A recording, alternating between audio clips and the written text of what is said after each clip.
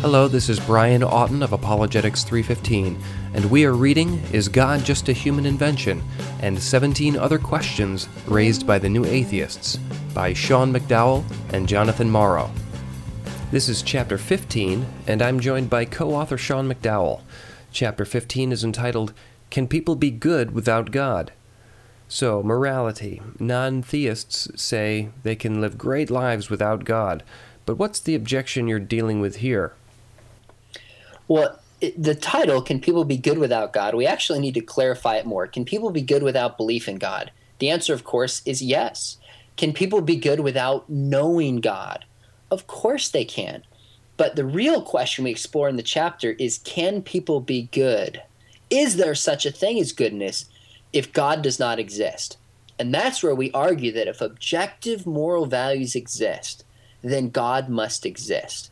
So you cannot have objective moral values, right and wrong, unless God is there to ground them. Now, the fascinating thing about the new atheists is that they don't want to be called immoral. They want to take the moral high ground. So atheists of old used to say, if God doesn't exist, then the only question is, people like Camus, if God doesn't exist, the only question is, should we commit suicide? I mean, they understood that if God didn't exist, that nothing else really mattered when it comes morally speaking.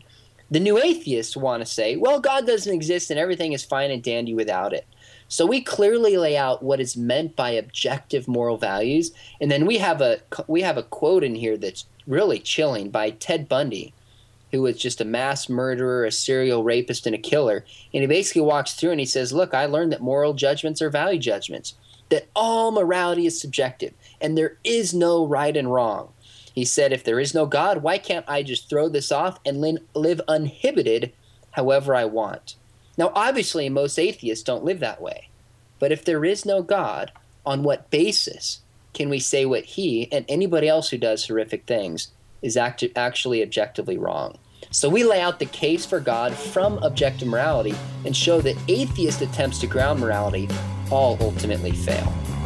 Thanks, Sean, and I hope you'll read along with Apologetics 315.